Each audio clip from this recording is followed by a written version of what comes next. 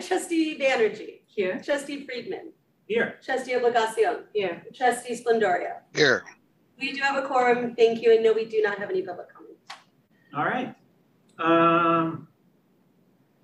Next up is the Board of Trustees, the appointment of Moss Adams as external audit firm. Oh, wait a minute. That's the minutes. Yeah, we did that. We had a 5-minute, like 10-minute special meeting to. I'm so sad I missed that. Okay. Next up is approval of the minutes of the November 8th meeting. I'll move that we approve. Motion to approve. I'll second. Both meetings. Yeah, thank you. Moved and seconded. All in favor by roll call? I'm sorry, who moved it? Trustee Obligacion. Okay, thank you. Sorry about that. Trustee Banerjee. Here. And Trustee Friedman. Aye. Trustee Obligacion. Aye. Trustee Splendoria. Aye. The motion passes. Unanimously. All right, moving right along. Action discussion item, proactive privacy monitoring. Is the wrong agenda. Oh, the board book, it says 621. Yeah, it says 621. Well, maybe that was the minutes of last meeting. Okay, next up is discussion item, external financial audit planning. Brian Connor and John, how do you pronounce your name, John? John Fenice. Fenice, thank you. Take it away, Brian and John.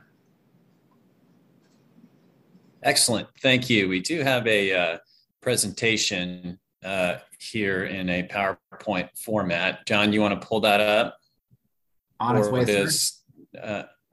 All right, perfect. Oops, of course. Can you see it, Brian? Yes, we see it. Yes. Right, and I'm trying to get my stuff out of the way. Take it away. Perfect.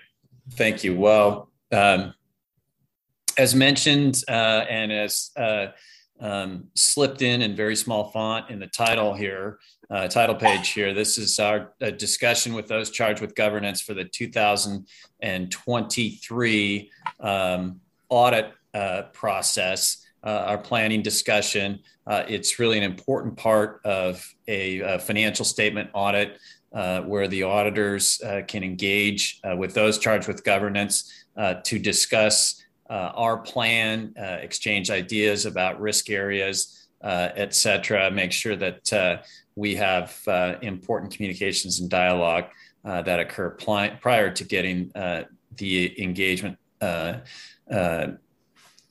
started and going in our anticipated field work beginning in August and September. So John and I will take you through this PowerPoint presentation, and we will be discussing those areas that we talked about. I think we have an agenda here on the next slide. And, we encourage all those on the call that, if you have questions, if you have thoughts related to what we have here to discuss, or maybe more importantly, what might not be here, but that's on your mind as a discussion topic, please don't hesitate to jump in. So again, here's our agenda. We'll discuss your service team, scope of services, our responsibilities. 4 and 5 are really the most important items, risk discussions, where we identify risk and we'll solicit your feedback in those areas, and then some project management items related to timeline and deliverables. Next slide, John. And here's your service team, pretty consistent service team that you had last year, which we think is a good thing. My name is Brian Connor. I'm a healthcare partner with Moss Adams, and I'll be your engagement partner again this year. And John Fenice returns as our engagement senior manager. Lots of experience John has with hospitals and health systems consistent with yours. We have a concurring partner who's kind of a quality control aspect of the team, Kate Jackson. She's a healthcare partner in our Northern California region. And then we use a variety of specialists to help us with subject matter expertise in certain areas. One of those is Glenn Bunting, who helps us with, he's a director in our third-party reimbursement practice, helps us with some of your reimbursement program items, a significant part of your revenue cycle. And then, of course, we have a cast of dozens that will be working with your team in the fall to audit the health system's financial statements. Next slide, John. So scope of services. As mentioned, we have an annual consolidated financial statement for the health system that we'll audit as of your year end, June 30th, 2023. There's also a single audit component to that engagement that relates to your federal grant expenditures. So we will conduct that for the year ending June 30th, 2023. On the right-hand side of the slide is our non-attest services that we perform for the Alameda Health System, assisting management with drafting the consolidated financial statements, excluding management's discussion and analysis, the MD&A portion of the financial statements, where we assist management with drafting the auditee section of the OMB data collection form, and we assist in the preparation of state and federal tax returns for some related entities. The important part of this is that none of those non-attest services, we believe, impair our independence as your independent auditors. So we believe that we're independent with all professional standards relative to this engagement. So next slide, John. And again, our responsibilities in relation to a financial statement audit, we're responsible for forming and expressing an opinion on whether the consolidated financial statements that I mentioned previously are prepared in all material respects in conformity with U.S. GAAP. Those are generally accepted accounting principles. And in addition, performing the audit in accordance with auditing standards as promulgated by the AICPA, but also by the government auditing standards, the Comptroller General of the United States, as well as California Code of Regulations. Because of the single audit component of this, these are done under government auditing standards. So there's some additional elements that are involved in audits under those standards. We're also responsible for communicating significant matters to you that arise during the audit and are relevant to you, and when applicable, communicating particular matters required by law or regulation.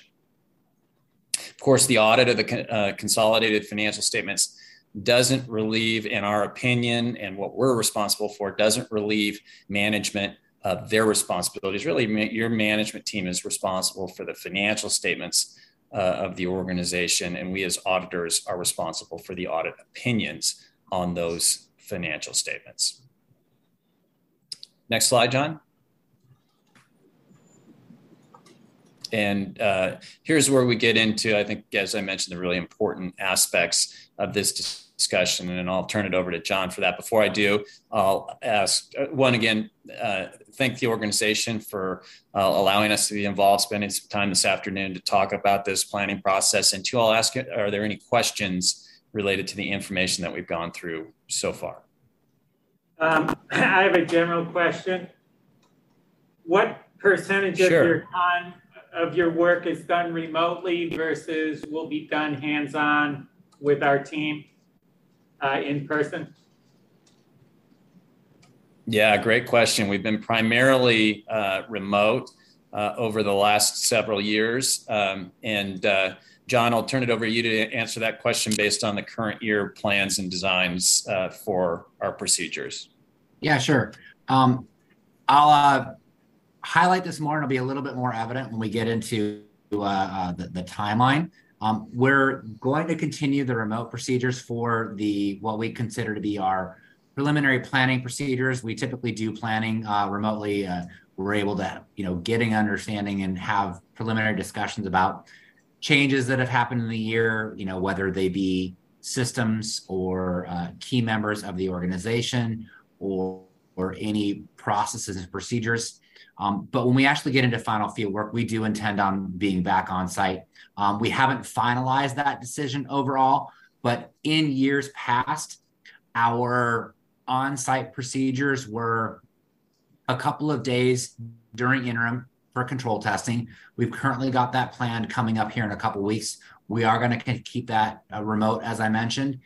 Moving beyond that into final field work, we were usually on site for a week to begin the single audit procedures and also start our procedures on supplemental revenues. And then we were usually on site for about 2 weeks with a short gap between that initial procedure. So overall, in years past, we were probably on site for 3 to at most 3.5 weeks. I think this year, since we're not going to be on site for interim, we'll probably be, curtailing that at about 2 weeks total time, but really haven't finalized that with management at this point. But all of our team members are primarily in the Bay Area, and so returning to being on site again is not a problem. Thank you. I have a question. So is it norm to do a look back when, let's say you're already doing an audit, like in 2022, but you still have to do a look back to determine if management's estimate was correct? Is that norm for you guys to go do a look back? I love the fact that you're wanting to jump into this slide. It is a really great procedure from us, from the standpoint that your estimate in accounts receivable is one of the largest estimates on the financial statements.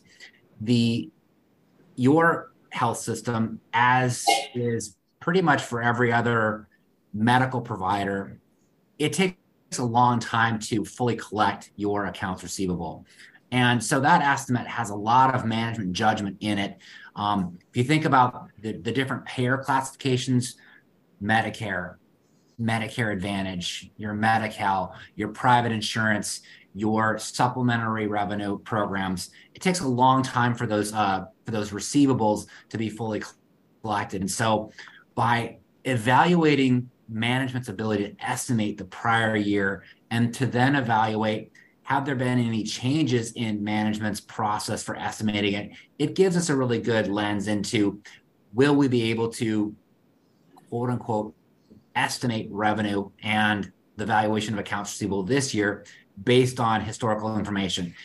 If, for example, it didn't work, well, then we're going to have to think up other procedures. And so it's a really good step from a baseline perspective to figure out, are we going to go forward with plan A, or are we going to start thinking about maybe plan B? Okay, thank you. Absolutely. Any other questions before I spend a little bit more time on this slide?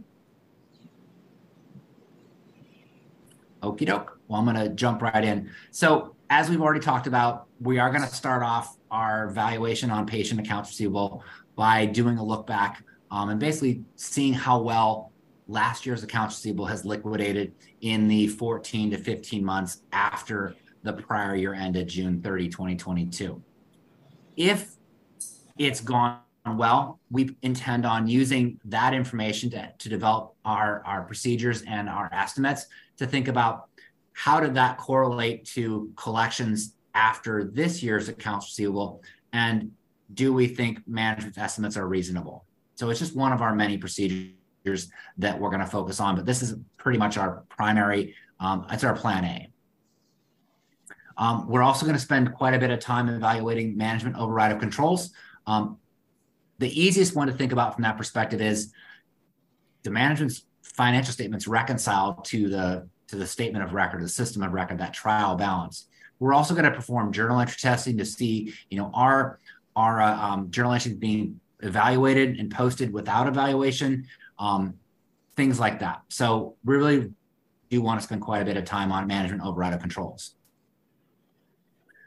Revenue recognition is also a significant risk that we spend quite a bit of time on. As you can imagine, revenue is extremely important. It's adjusted by valuation adjustments from accounts receivable. You've also got a lot of different revenue streams. You've got fee-for-service revenue, you've got capitated revenue, you have supplemental revenues, you've got grant revenues. And so there's quite a bit of different procedures that we think about in identifying our revenue procedures.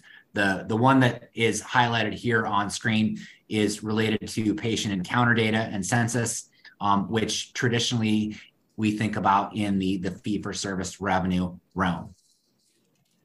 Lastly, as it relates to revenue, proper cutoff is important. So we'll be looking to see how did management cut off revenue? Has there been any changes in the amount of time it takes for the organization's billing team, I'll call it, patient financial services, another way to refer to them.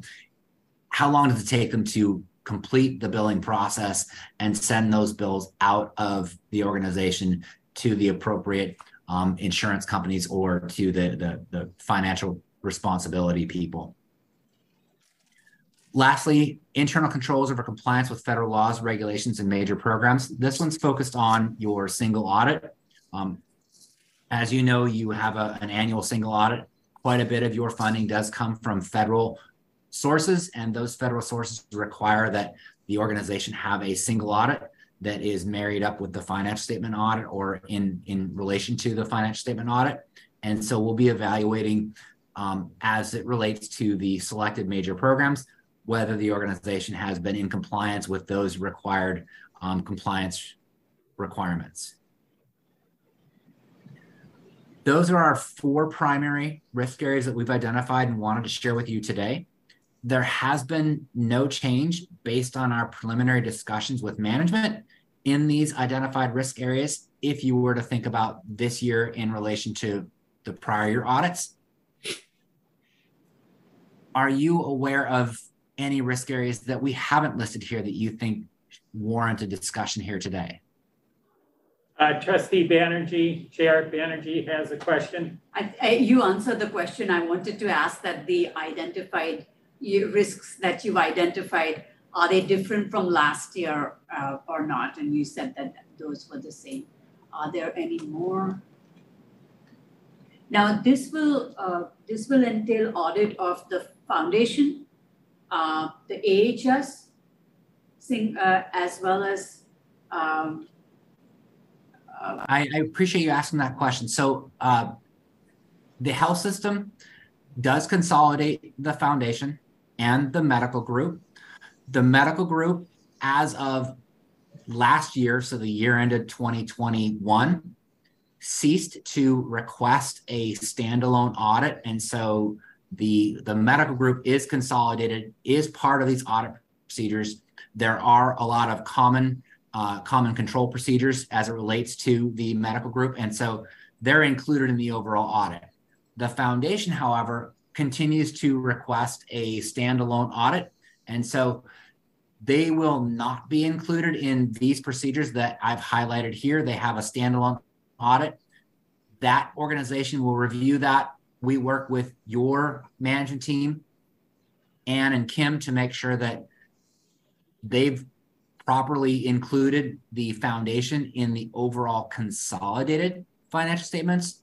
But these significant risk areas are really just identified for the health system and the medical group and do not include the foundation. Thank you for that. So the foundation, am I correct in assuming that they want that for their fundraising purposes to be able to say we have a complete standalone audit of our operation?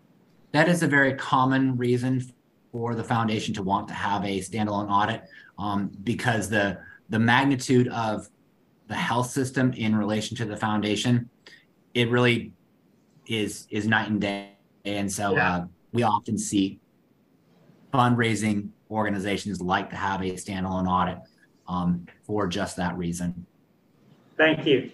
So you asked us a question, and I think it's here on the next slide. It is, yes. I'm going to jump to that slide. Okay. So in addition to just significant risks, we'd also like to discuss with you any other areas that you may have concern about. Objectives of the health system, strategies, business risks that may result in material misstatements. Are you aware of any concerns related to internal control? Any awareness of fraud or the possibility of fraud? Anything that you think we should be thinking about as we work on completing our planning for the 2023 audit. I think, sorry. Yeah, go ahead. I can't think of anything new, and probably my esteemed colleagues might have it. My question would be on the quality of the audit more, and as you said, that it's good to hear that that the folks who will be doing it are mostly in the Bay Area, but especially because our medical group is new to the process and still working through their governance and financial, and we really want to have a robust quality audit for all of AHS.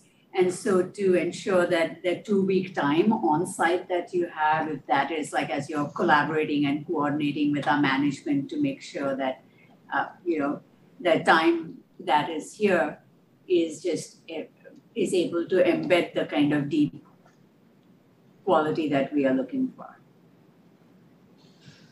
The comments I'd like to make are that I think the trickiest thing is the fact that our relationship with 2 other governmental entities, namely Alameda County and the City of Alameda Health District. So those are 2 areas that, from time to time are murkier than other times, and we're in a long effort to try to clarify some of that or transition some of those relationships, and they impact financial obligations, capital that we learned in a joint meeting with the Alameda County Board of Supervisors. So I'd like to see special attention paid there. And then the other thing I just want to state as chair of this committee, for the record, that I am not aware of any fraud and have never been aware of any fraud. Yes. Neither has me as a board member. Well, thank you. We appreciate that very much. And then, John, if I might, just to further address Director Banerjee, your previous question that was answered.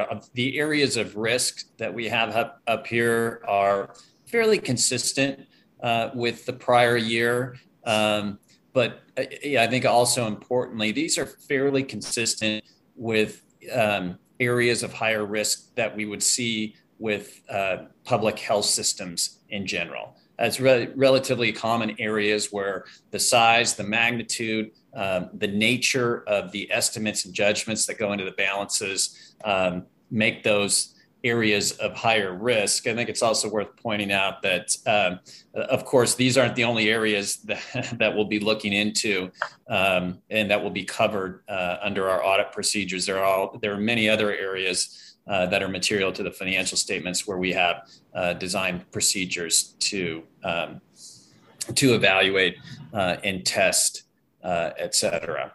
Yeah, thank you for that. Director Splendorio, do you have a question?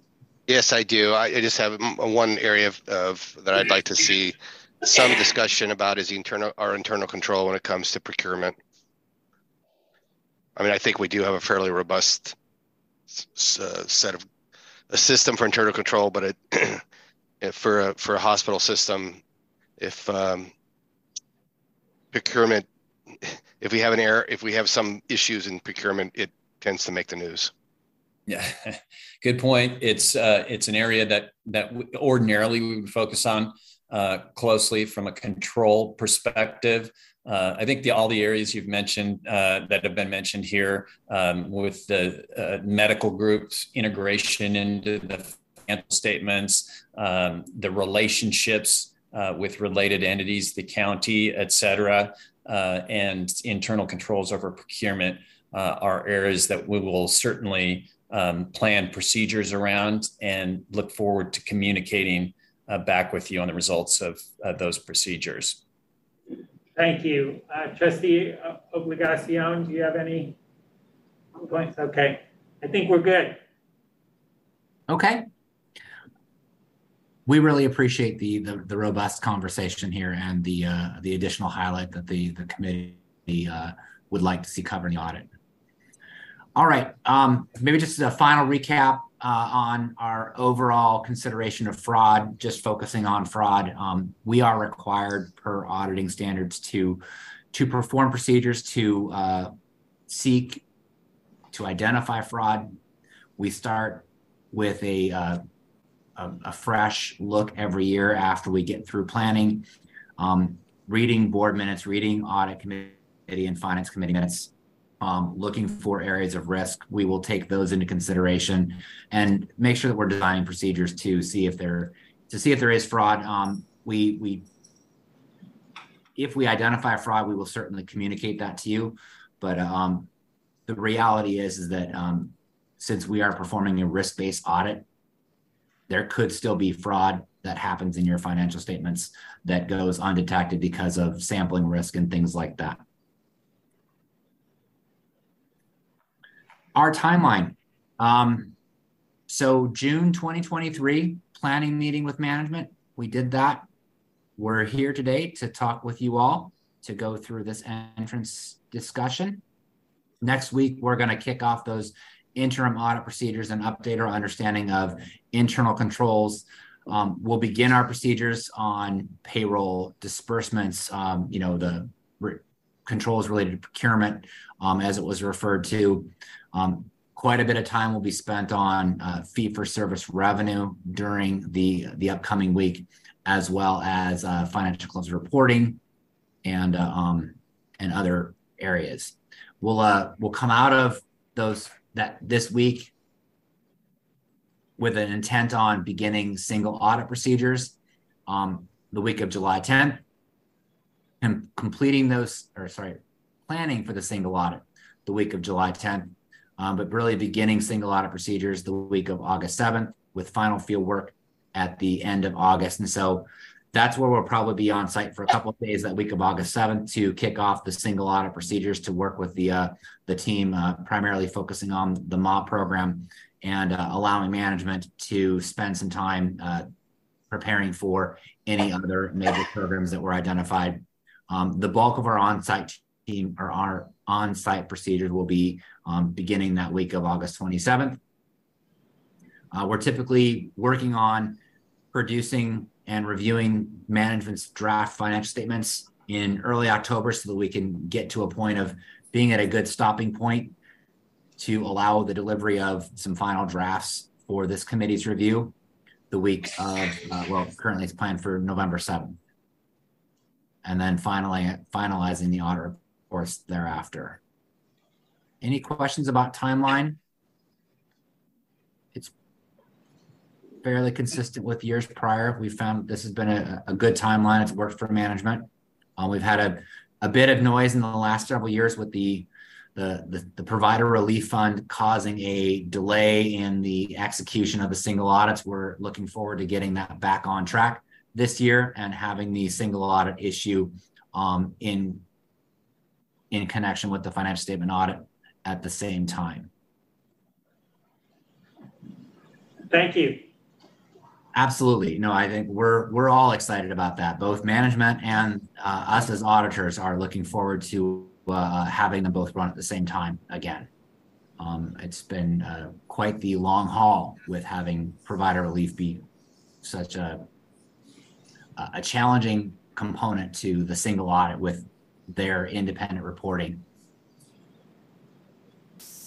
This slide is pretty benign. It really just kind of covers our planned deliverables to those charged with government, to the board, our audit report on the consolidated financial statements and the single audit, the report to management, if applicable. So that's usually wrapped up in the schedule of findings and questions costs if there is any internal control related matters that are identified during the audit.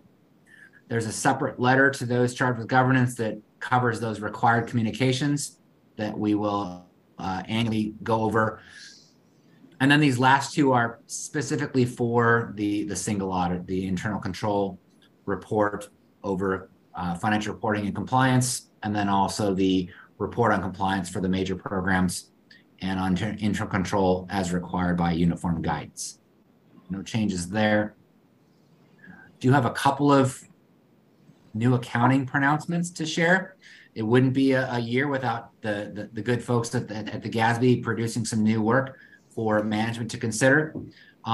We don't expect this first one to have too much impact, but it is important to be aware that the folks at GASB want to have some additional focus paid to public-private partnerships and the availability of payment arrangements. Management's already worked through this one and doesn't feel it'll have a significant impact, but we put it on this list just the same. This next one, GASB 97, we do expect to have more of an impact. Not quite sure how significant will be. Management is still evaluating this one. Your management team did adopt GASB Statement 87. It's that second to the last line down there. The folks at the GASB saw to it that they wanted to include subscription-based information technology arrangements. So basically share-based or fee for, what's the word I'm looking for, Brian? Arrangements where you're using technology, but you're not actually. Say that again. John, are you thinking cloud-based? Yes, thank you so much. My brain was You're just welcome. connected. So yes. I was searching for the mute button there, John. I apologize to leave you hanging. It's quite all right. Yes, the cloud-based technologies where you're not actually hosting the software, but you have the right to use the asset. They feel it's important to also include that within that lease technology or that lease standard, which will put that liability, that requirement to make future payments onto your statement of financial position as both a liability and an asset. And so management is working on evaluating for compliance with that and thinking through the magnitude of those cloud-based technologies that are subscriptions that should be included in this adoption this year. So this one is, both of these are applicable for this year ended June 30, 2023. Thank you. That's really it for our planned remarks. We like to include these last set of slides as just a reminder of who we are and what we're able to help you and management out with should there ever be a need. And this last slide has our contact information on it. I had a question for our team. Miss Miranda, Miss Boston, and your teams, like you all, I know this has been a collaborative process, timeline and the time. So you all feel confident that our external auditors will have sufficient audit evidence for their statements and you'll be able to like work your teams.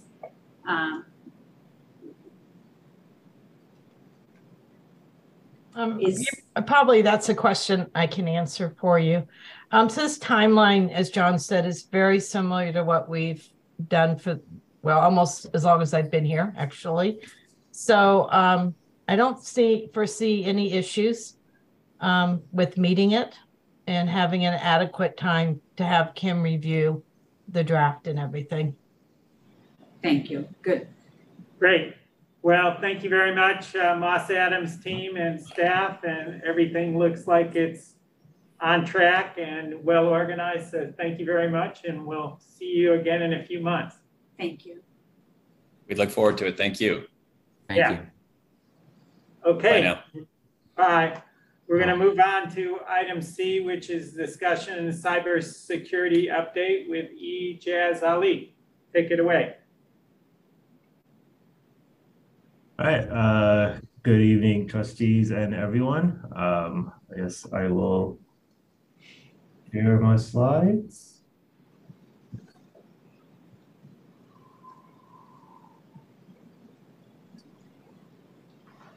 All right. Can everyone see my slide? We can. All right. So actually, I'm going to put it in presentation mode real quick.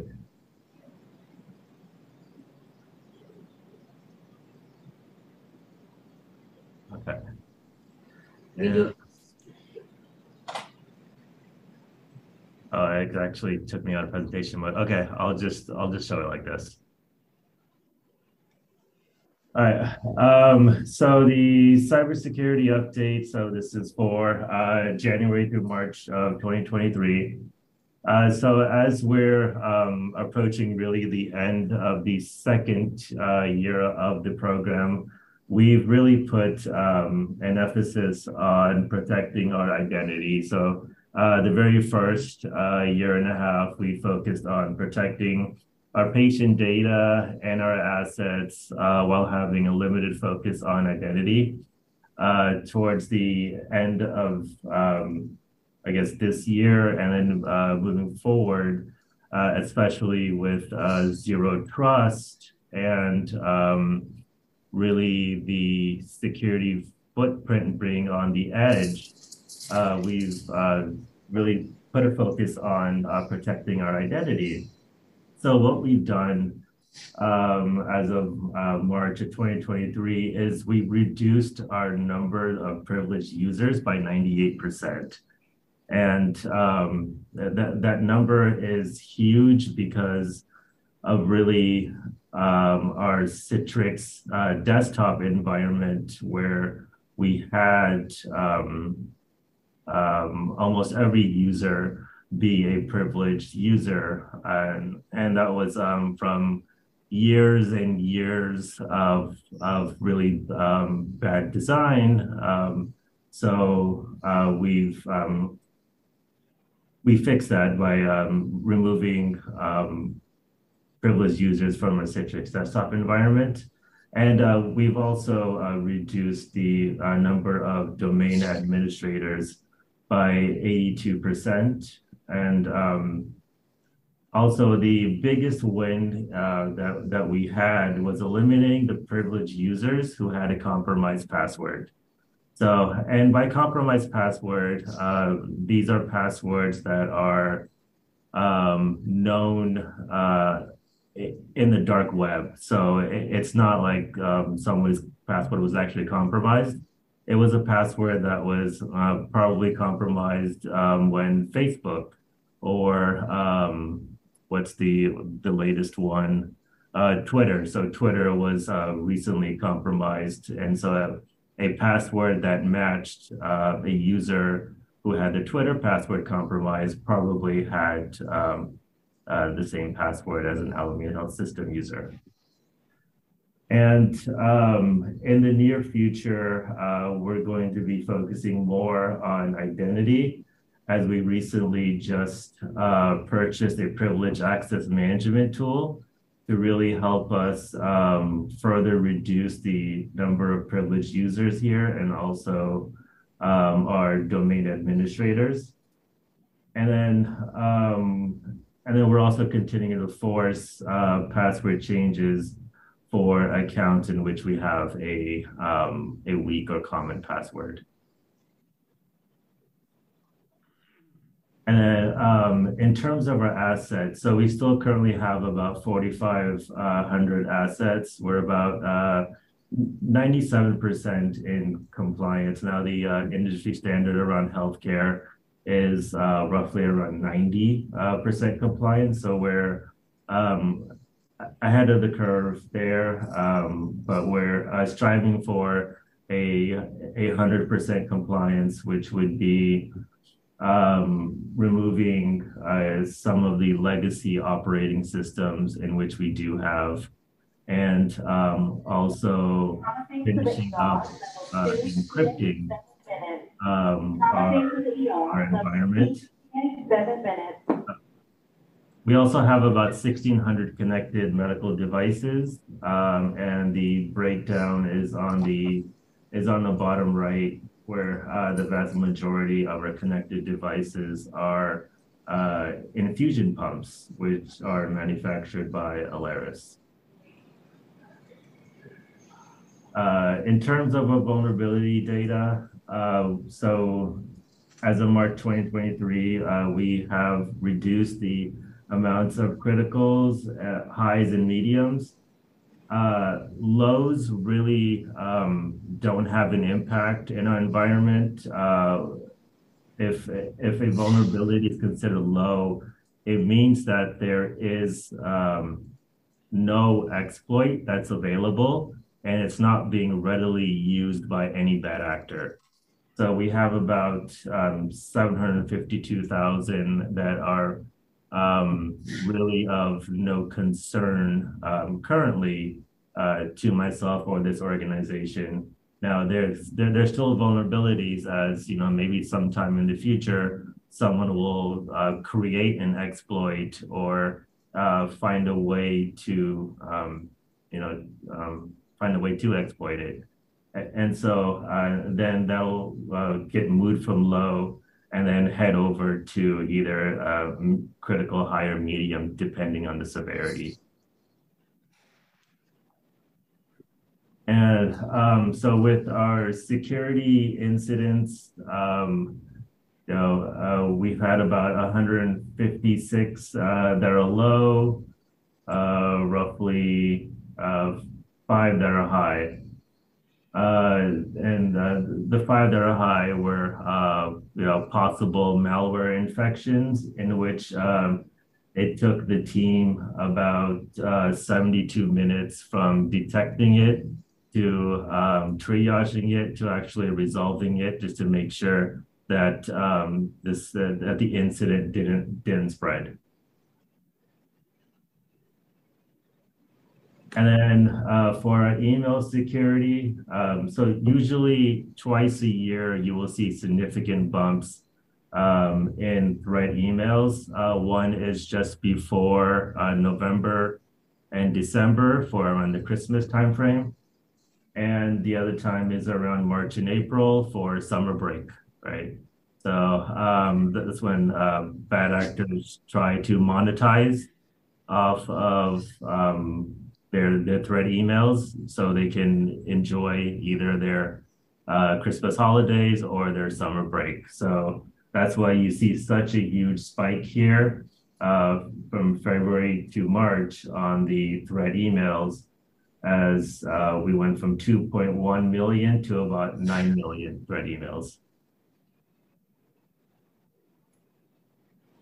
And if there's no other questions, I'll pass it back. I did have one question. Please go ahead. Just for the vulnerability, do you see it different in levels, both the incident across our facilities, or are there, like this, we are seeing aggregate numbers here, like are there specific places within AHS which are more vulnerable? So across the facilities, no. So these are just on our devices.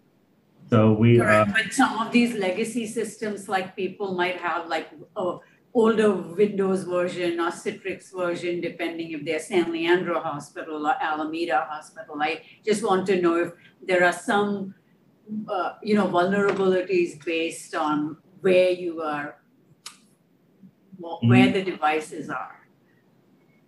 Yes, so Alameda Hospital does have, we believe, the most of the vulnerable servers, right? So we have one legacy electronic medical record called Meditech, which is still currently live in Alameda, so we can pull data from that server. So in terms of servers, it's actually Alameda Hospital that has the most vulnerability. In terms of desktops and medical devices, it's Highland, just because of the sheer volume in which we get through Highland. Thank you, that's helpful. Thank you very much for your report. We're going to move on to Michael Kopecki. I had my hand up. There's a question. It doesn't show up here. Go ahead, explain. Sorry, hard to see. Thank you, Mark. So, I just curious about your budget and your staffing levels, or your. I mean, I imagine a lot of it is you've been able to automate a lot of the systems that you're using to detect or at least to monitor vulnerability.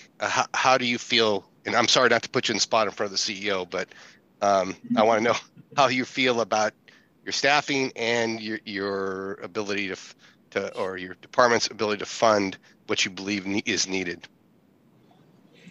So we're currently working with our CIO and our CTO on developing really where Alameda Health System wants to go, in terms of the future, especially around cloud-based access. And, as they really draw that roadmap,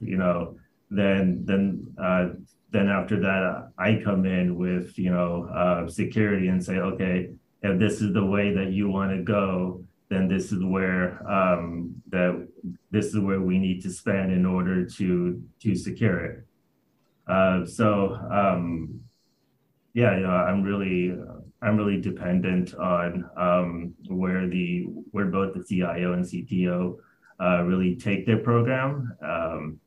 But in terms of staffing, we are adequately staffed in the sense in which we are using AI and ML to really automate majority of these tasks. CEO, James. Thank you very much for that response, Ijaz. And Trustee Splendoria, was a great question. I appreciate you asking, and I just want you to know that I have regular conversations with both Ijaz and with Mark Amy about the security program and making sure that it's adequately being supported. I think that there's more that we could be doing, and so it is an ongoing conversation, but I wanted Ijaz to speak freely because certainly, I believe that we're doing the right thing by that program, but I know that there's always new opportunities. And so continuing to look at ways that we can make sure that we minimize vulnerabilities. Thank you. Great. Any more questions or comments? Thank you again. We'll move on to review of risk assessments with Michael Kopecki, our manager of internal audit. Take it away, Michael. Yeah, all right. Thank you, and pleasure being here. This is my first appearance. I've been here about 2 months, and over that time, been doing the risk assessment process, which is a requirement based on the internal auditing standards promulgated by the Institute of Internal Auditors. So, yeah, if we could bring up our deck here. So the risk assessment. I shared my screen. Thank you, Marilyn. So the risk assessment process is really just an organized way of identifying areas that we can possibly audit and applying a methodology that helps us kind of distill and rank it so we can deploy our resources for our fiscal year of audit activities we want to be performing. So this process took us through basically just interviewing a director and VP and senior leadership, for the last couple months, asking sets of questions that are geared towards evaluating risk and applying our criteria, which involved a weighted methodology of regulatory and oversight, reputational type risk, materiality, which involves a volume and frequency of transactions, and also dollar-based of those activities. Process changes introduces another element of risk as personnel changes. You have that knowledge transfer needs to occur in certain instances. And then overall complexity. Are we talking about manual processes? Are we talking automated? Are there third parties that are involved where they are performing an entire part of that activity and we just don't know unless we have proper oversight over those third parties? So in having all these conversations and applying our ranking methodology, we identified 93 total risk areas through those interviews. And those risk areas make up our audit universe, which is on the next slide. So in layering these and looking at these banded high risk, medium risk, and low risk audit areas, the numbers there are for reference in each of the respective boxes, and I'll give for example. So when we score these out, for example, audit area 1, 2, and 3 had the same score, but for ease of understanding what's important and how we need to look at the areas we should be auditing, at least for this year's risk assessment, 38 of the 93 bubbled up to being high. For the amount of resources we have in internal audit, we're probably going to be able to do about 5 of these high risk audit areas. We do also leave room for other special projects and management requests and consultative reviews to allow that level of support and value of the audit function to be available to management. And as the year kind of takes its own twists and turns, so we can deploy our resources. But we will definitely be doing 5 high-risk audits this year, with includes myself and another staff member. So the 5 that we're going to be doing based on the resources available and our competencies in the audit area is a physician contracting audit, payroll and time card audit, user access, professional billing adjustments, and cash posting. Ideally, we want to be able to get a mix of audits that cover both financial impacts, technology, and other operational components that are essential for meeting our core objectives as an organization. So that's where I arrived, through the risk assessment process and examining, the competencies in our group, what would be the best fit of audits to complete this year. We also perform recurring audits, 2 of them right now. We do on a monthly basis exclusion testing, and we have an annual recurring audit called CMS Open Payments work. So the risk-based audits and the recurring audits comprise about 75% of our internal audit functions time, and we leave about 20 to 25% of our other available time for consulting projects, which we've already been building a list, and I can kind of run through some of those that we're targeting. Any questions so far? I do. Please go ahead. So on your high-risk audit areas, it's identified 38. How did we determine the 5 that you just presented out of the 38? Is it by, I'm not sure if it's by priority. And then the second question I have, those 5 that you identified, how long would it take to conduct those audits? Sure. So yeah, they are ranked in order of how from highest to lowest, even 1 through 93. But in some cases, some of them had the same score. So items 1, 2, and 3 have the same score, for example. So I basically went from top to bottom, and based on the competencies of that I bring to the table and also my staff, I focused on the highest areas. So for example, the physician contracting audit was was one of the top 3 items that we could audit. Payroll was item number 4 of the 93.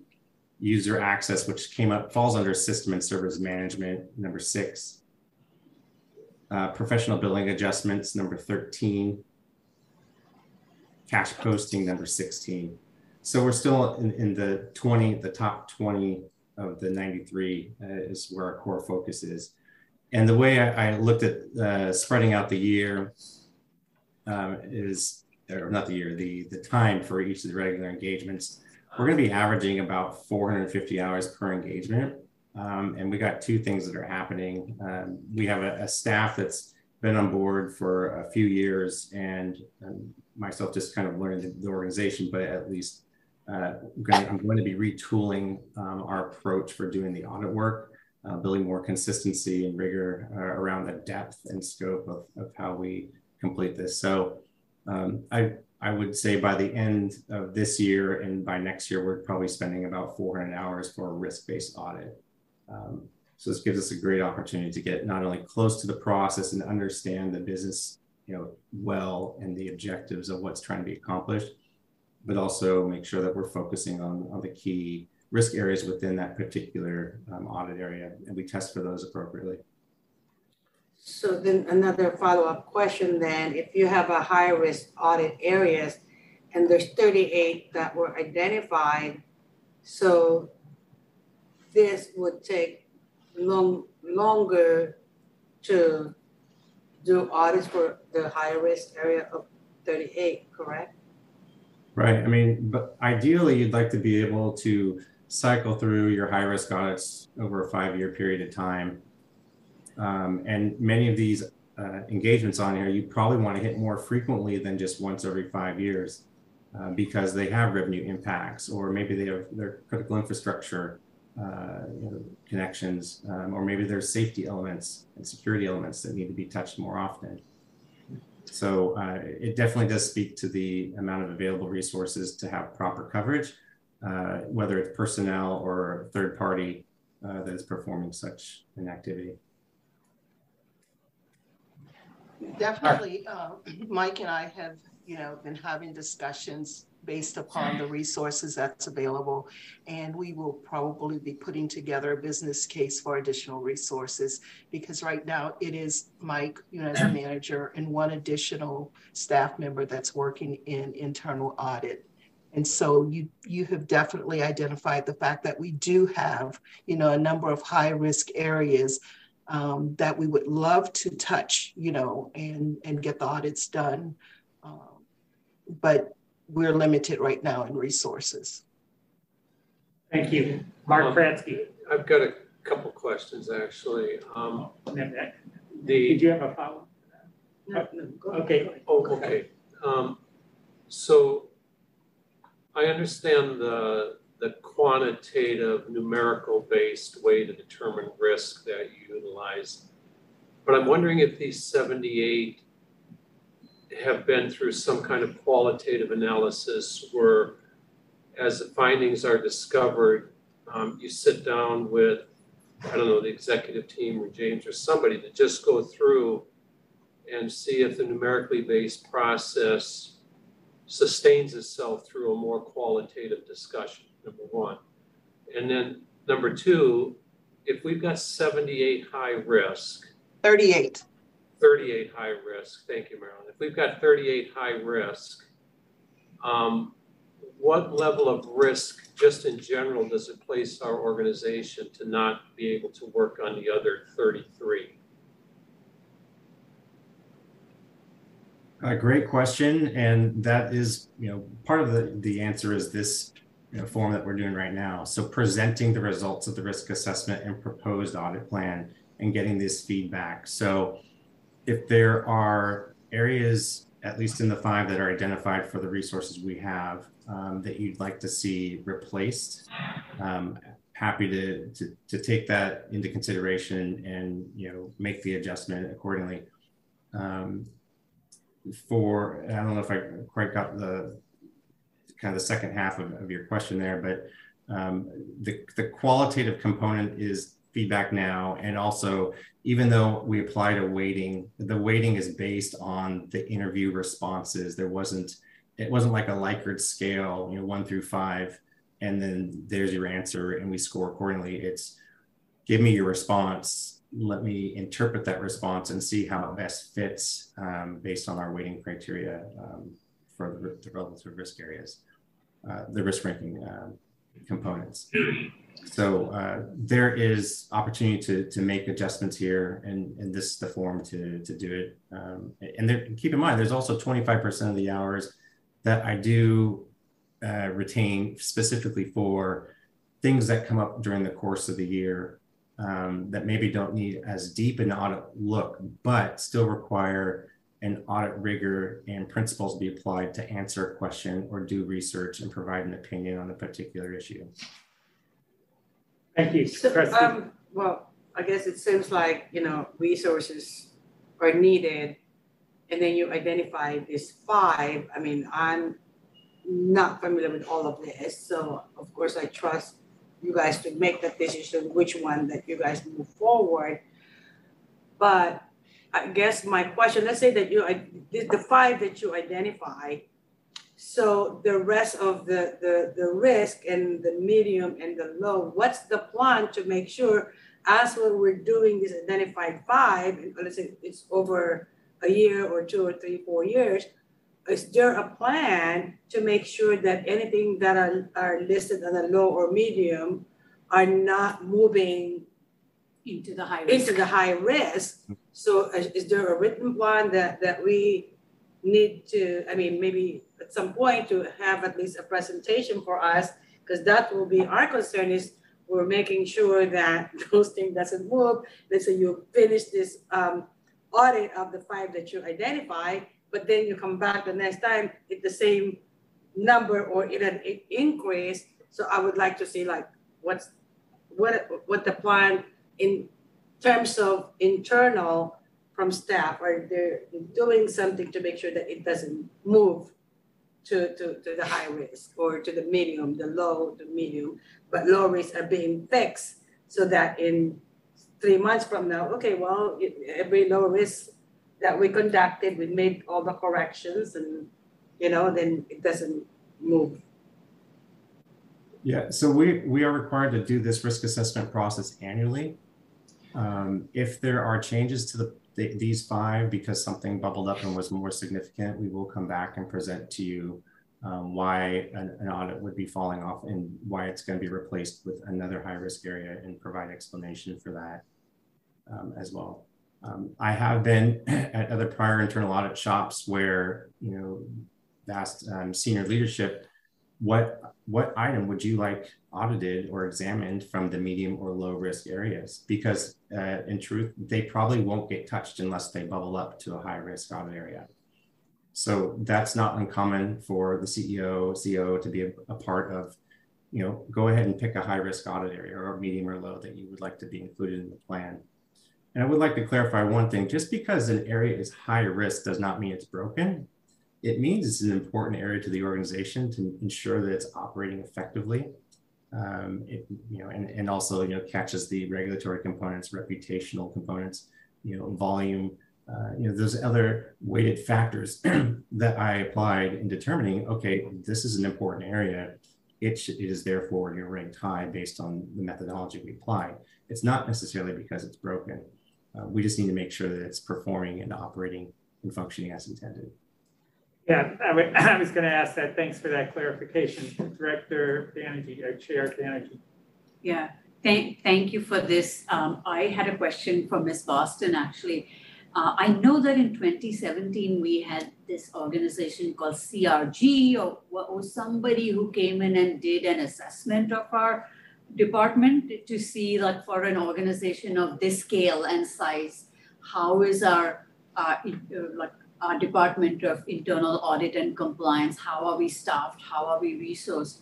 And they had given a pretty detailed thing about, like, here we are okay, here we are woefully understaffed, and that the overall assessment was that to not be so reactive and to not have, like, so many things drop off the radar in terms of our own internal audit, that we needed to have a stronger, a larger team. And so, Ms. Boston, that I know you said that you're putting a business plan together.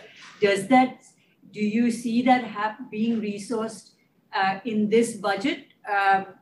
Is there space for that, or do we have to wait? Because I do think that we need better internal controls and not be so reactive always. So how are you, this was our foundational year of our strategic plan, the first year, and like foundation is when we think like we are building some of the infrastructure. So how soon will you have a plan, and what kind of confidence do you have in being able to be resourced in the way that we need to be? So I actually did review that report that was done, and it's still pretty accurate for now. I actually have a plan. James and I have discussed, some of the ideas that I have for moving our team forward. We work on a run rate. And so certainly we did not have, the extra FTEs in our budget last year, but we can do a case for what we need basically. And then going forward, it will, we'll get what we can add it to our team, and then that will be built in going forward. But I don't know if there's enough time. I think our budget is ending by June 30th. And so we won't be able to get it in by the end of this budget period, but I will definitely get that moving. This was one of the first priorities. I asked Mike to get this done as soon as he came in, because I thought we needed to have an idea of where our risk areas were, and really, and the volume of work that we really needed to do. because we were only touching some of the audits related to some compliance areas, but not really looking at our system on some of these. And so I think this is giving us the information that we really need to help basically, build this team. Thank you. What is the relationship between our internal audit function and our external audit function? We actually have some external auditors performing some audits for us related to our revenue cycle, billing, coding, those type of things. So we are using those. I believe that as we staff up, in our internal audit area, we'll probably be able to use less contractors for some of those audits. But right now we are relying on, some external auditors to get some of this work done. And what about the work that Moss Adams is doing? Is there any relationship with that? There is some relationship, but I think we will probably continue to use Moss Adams for a while. And the reason I say that is because, doing the financial statements and doing that audit, that's a pretty significant lift. And you really have to have a fully staffed internal audit department to do that. And you still oftentimes need, some external support. And so I think we will be using Moss Adams for, I know we just did a contract with them, for the next 3 years. Yep. Yeah. And so we can, can build our team and maybe reduce some of that lift. Thank you. Glenn, do you have any questions? I guess not. Do not. Oh, thank you. I know that there were also, the best practices of like having some of these be at the full board meeting too. Like, so as we plan for the next 6 months, we'll make sure that there's a robust audit other than the written report or any of that at the full board. That's part of our governance obligation as well. So to be planned. Thank you. If there's no more questions or comments, thank you very much. Michael, welcome aboard. We're happy to have you, and it's clear you've got a challenging job. Thank you. One question on the plan that we do have so that we can, get it in. One of the things that's really great is, Mike has really good expertise in internal audit, and he's really setting up the controls based on industry standards. And so we do need to have an approval for the work that we plan on moving forward, knowing that it's not limited to this because we will be doing, special projects. And if managers are requesting additional audits, for operational needs, we'll be able to, work on getting those done as well. But this is basically our plan for fiscal year 2024. This is listed as discussion. Was it? Well, we can bring it back to the, if we need to do that or do it. Can we take an approval? No, we can't. No. Okay. That's so we can bring it to the full board then? Yeah. Can we do that? Bring it to the full board? That's it. To be determined, huh? Can you make a recommendation? They can't take any action. Okay. All right, well, we're gonna have to move on. Let's move on. This review of. Yeah. So she wanted an approval. That's okay. We can, we'll figure it out. Yeah. Yes. Okay, thank you very much. We move on to item E, which is the discussion of internal audit compliance reporting summary. Marilyn Boston and Akimi Wren. All right. These are additional audits that was done. This is a report on our 340B audits for the third quarter. So for our hospital claims for Medicare and commercial, there were a total of 5,968 items.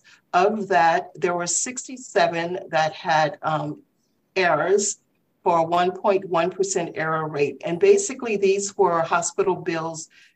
These were claims that was related to HCPCS codes, or they were missing modifiers that identified them as being 340B drugs. And so our HB team, they are working on correcting these claims. And for our Medi-Cal managed care, there were, of the 26,872 items, there were 4 errors. And again, these were related to missing modifiers. Let's see, our freestanding ambulatory clinic claims, of the 102 items, there were 4 with errors, again, related to missing modifiers that identified them at, this was related to DME. And then our ambulatory freestanding clinic for Medi-Cal and managed care, there were no errors. This is good. Yeah. The oversight and the 340, this is very good.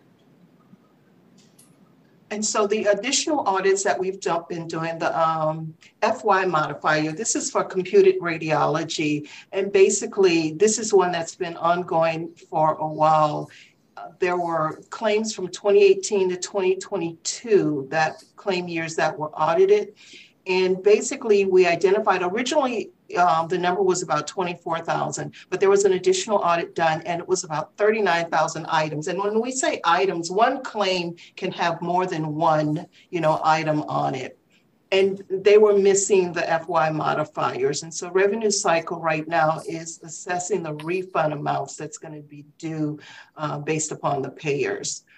And what that FY modifier does, because this is older technology, Medicare reduces the amount of reimbursement, and they expect us to put this modifier on those claims to identify the type of service that it was, and then they reduce the reimbursement. So basically, we've gotten overpaid on these. The inpatient admit orders, this is one that we're working on with John George Psych Hospital. And basically there were some, the inpatient admission orders were missing for a number of claims. And so we are still working on this. Basically, we have identified what the issue is, working with operations on putting together a corrective action plan, some re-education, with the physicians that were involved in this. But again, we are, working to identify the total number, what the look back period will need to be, and how much, we may have to refund. Let's see, provider audits. Do you have any valuation? Like, are we talking millions? Are we talking hundreds of thousands? Like, wait, what is the refund that we'll be liable for? We haven't quantified it yet because I just connected with legal to have this put under attorney-client privilege today so that we can identify what the look back period needs to be.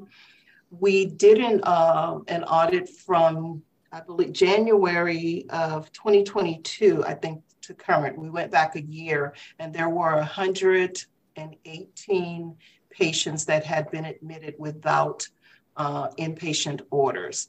And that is definitely a condition of payment with Medicare. And so, before we go in, any further, we needed to identify what that look back period needs to be. We may have to go back to when Epic was basically brought online.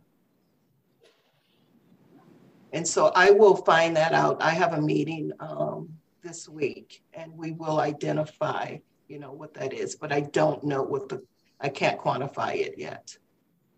Thank you. I do know for some, I think we had audited about 24, and with those, it was right at $1 million for 24 patients. Let's see, provider audits of the evaluation and management services. So basically, we're just looking at about 465 ER cases that will be reviewed, and that's in process right now. So we haven't finished that. And then age credit balances, that has been audited. And right now what we're doing is working with revenue cycle basically to just validate what those findings are and to put together a corrective action plan, because if they are aged and they need to be refunded, then we need to get that done. We've got a question here from Trustee Abrogastio. Yeah, sure. I'm just looking at this findings and, you know, how we remedy going back to 2018 to 2022. So how many auditors do we have? I mean, we're a large organization. And so I guess I'm really concerned. I mean, sometimes I see a small organization. I used to do some audit before, but like there's like a group of auditors internally, like we have 5 auditors. And so do we have enough to do this internal?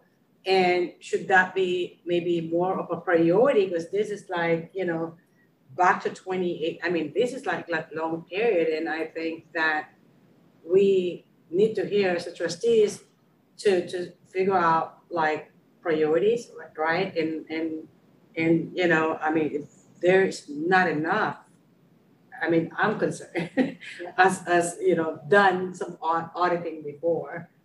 And the recommendation from CRG or whichever is that the RVP or Chief Audit Officer of Audit or VP of Audit Internal reports to the board. So, you know, whether for resourcing and things like that, I think we should have some say about it. This is, you know, I know that in the past when we've owed a lot in refunds, you kind of negotiate and beg for forgiveness and the amount comes down, but this could be millions again. Mm-hmm. And you know, I mean, very so small team. Maybe looking at how much do we really, let's say we have the external, right? Why have an external auditor where if we could have more resources on the internal, because those people, once they're internal, they're more committed and dedicated, right? And so, I mean, that's maybe a priority or a goal that we should really look at and evaluate. Yeah, I mean, that's me. Our CEO is right here. I think those are the conversations we really need to have. We have a very tiny team for a $1.4 billion enterprise. Like, it is very small. It's kind of a cost return analysis we have to conduct to think, how much can we save if we invest another couple $100,000 or whatever into internal audit, or how much will we lose if we don't invest that? So that will be an analysis that I would really like to see, right? Sometimes you have to invest, right? And put cost, but you're doing an investment because the return at some point will be good, rather than we just keep on just going around and around, and then here again we're gonna have all these surprises. I would rather say, let's invest on this because this is what we're gonna gain, right? So let's figure out some solutions and maybe if we could have a plan that we have a solution and the return in the long run would be much better, but we have to invest on it. I think it's better to look at that. Sure. And that is where sometimes just going by the run rate, it exacerbates the inequities. It just keeps perpetuating. Yeah. Places which have been disinvested historically just keep getting disinvested, and places that have, you know, so those are the kind of relook we need to do. If I may. Yes. And I appreciate the dialogue. I think in fairness, I've never, in the 2.5 years that I've been here, done anything unilaterally. If we have a process and our process is runway, we've tried to honor that. So the conversations that Marilyn and I have had are, you know, certainly within the run rate, we do spend for externals. And so how do we move that money to internals? And so that's been part of our conversation. And then going to the work committee and doing the kind of analysis that you've just been talking about, which is, what is the return? So maybe it's not in the budget, but if we can show that this is going to, one, provide better quality and better results, but also maybe there's some financial return. So those conversations are underway. So I just don't want you as trustees to feel as though we are not, you know, actively talking about how do we resource her appropriately. Yeah, there's a lot of consequences to these issues. Once you've identified the problem, one, you have to make sure it can't happen again, and then you have to train the personnel who may have put the wrong modifier or did whatever, and let that person or persons understand the consequences for our whole organization and our mission. So there's no simple solution by just saying another couple auditors and we'll fix the problem.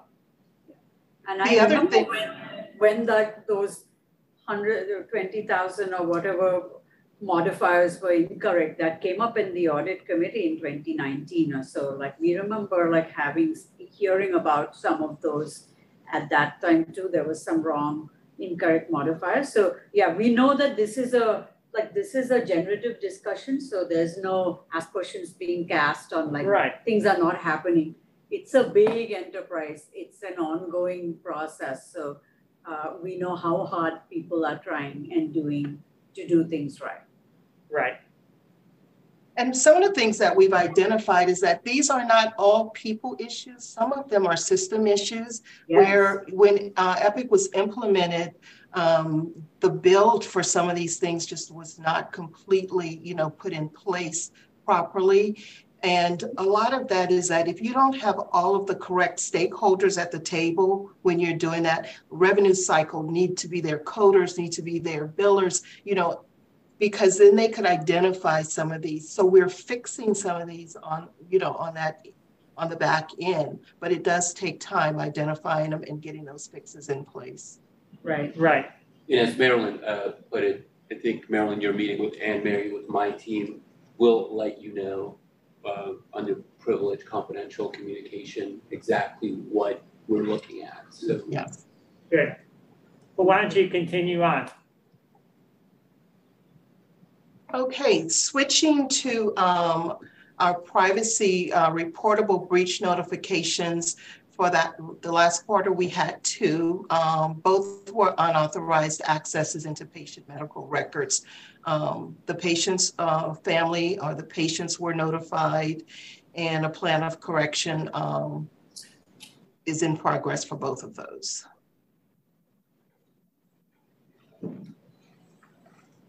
And then with our IRB, just to give an update here, we had a total of 75 reviews that were done for the 4th quarter. And of those, 1 was an expedited. We had 4 that were exempt, 7 modifications, 1 annual review, 1 expedited annual check-in. Wait a minute. That doesn't add up. That does not add up. None of these add up. I just looked, I'm like, okay, wait. What are we missing? Give or take 50. Oh, I'm sorry. The total active studies are 75. And so this is just giving us, I guess, the newer ones that came in. We're going to have to revise this so that it makes a little bit more sense. Yeah. So this number on the bottom is the total active studies that we currently have. Correct. And from April through June, these numbers here were the newer ones that came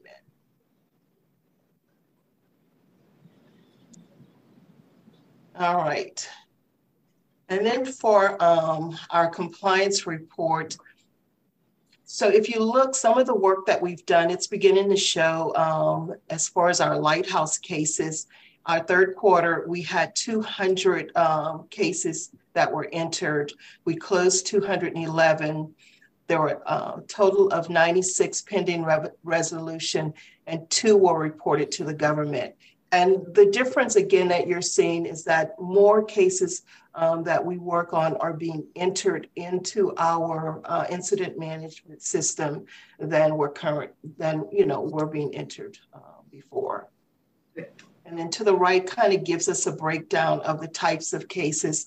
Under compliance, we had 39, and it was basically conflict of interest, billing issues, contract questions or concerns, internal audit reviews and findings from those reviews, our monthly exclusion screenings, 340B audits, fraud, theft, misconduct concerns, claims reviews, and then patient safety compliance concerns. Those were the categories.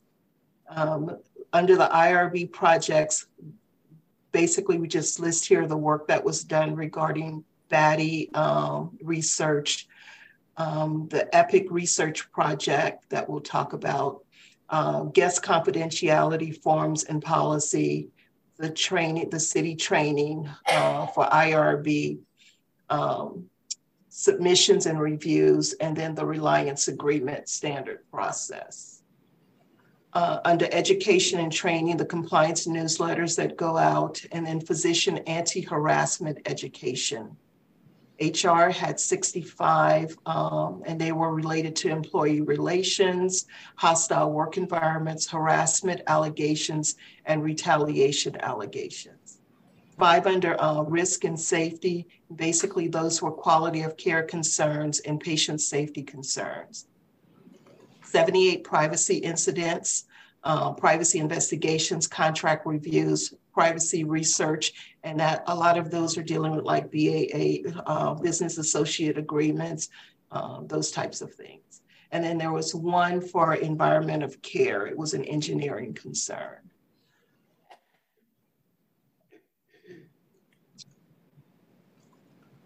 So the projects that we are currently working on is our privacy proactive monitoring.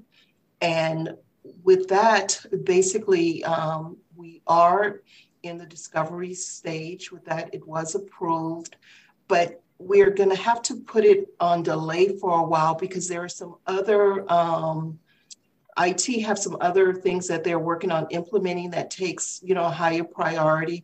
So this particular project, they may not be able to start before September of this year, but we're really looking forward to getting this one implemented. The Bay Area Tumor Institute, that's a contract that we're working to get in place. We're having Huron do an assessment of our IRB and our Human Research Protection Program. And we're having them do that assessment so we can find out, you know, where there are any gaps and make sure that we, you know, can fill those gaps and be in compliance.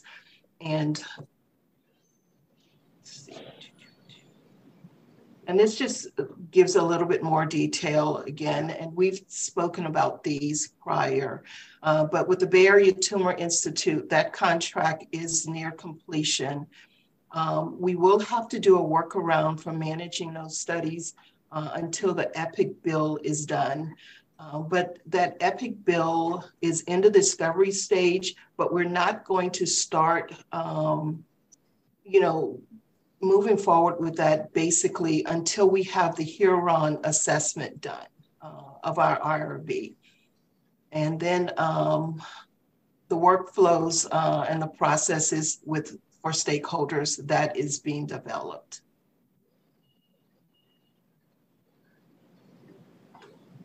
And basically the scope of work that Huron is going to be doing is a gap analysis of the IRB operations and supporting the standards of procedures and implementing tools and those types of things. They're also going to review our office, our IRB committee.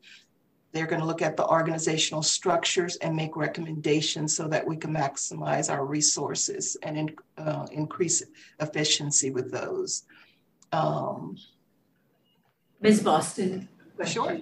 Do you know if our IRB are using any kind of equity assessment tools? There might be different research for human subject research, like there are like very specific, especially when you work on indigent, low, marginalized, minoritized communities.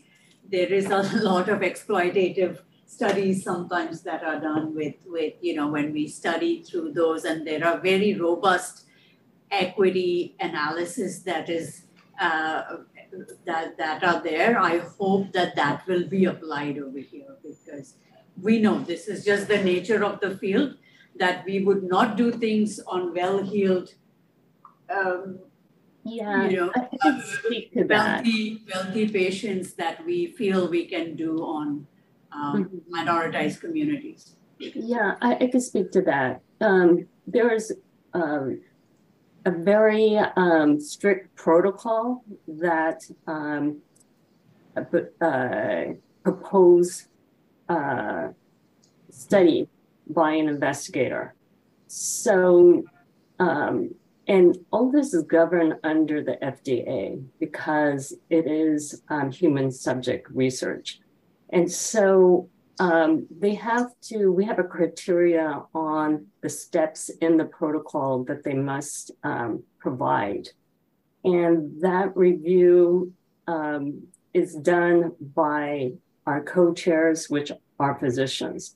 So they actually go through the full protocol, and through that, if there are any gaps, then it must go back to the investigator before we can even do a full review. And that full review is actually done by the IRB committee. So there are different steps that they must go through. And like I said, the FDA requires us to follow all of these steps. So if it's, and it's based on risk. So the risk to the human subject. So if it's a higher risk, then the full committee must agree to it. And what that means is that the proposed study that they want to do, they have to present and in a detailed PowerPoint to explain the scope and the steps from the beginning to the end for the participants. So most of our studies are data driven at this point. We've only had a couple that had to do with a drug. But we also are required to have a pharmacist. So a pharmacist is the one that will look at the patient's safety when it comes to a drug. So those are parts of the step to protect human subjects. Do you have any other questions on that? Yeah, thank you. No, this is very helpful. And also some of those IRB are the floor, not the ceiling. And so there are, additional sometimes ways, especially with not just drugs and things, but like even qualitative research questions of like, what are the questions we ask, like in a research process, even if it's not necessarily intervention, but like a more research. So just to put that out there that we can, there are ways in which organizations are doing more than what the IRB requirements are. Yes, definitely noted. And that's one of the things when Huron does their assessment, it's those types of things that I'm, asking them to kind of look at so we can see, how we can improve ours. Thank you. And so I've noted an equity analysis for research. And I believe that is the end. Any questions? I don't see any. Are there any from anybody who's on Zoom? Not from me. I think we're good. And then the rest is internal written reports. Thank you, team. Excellent job. Very comprehensive. And we are adjourned.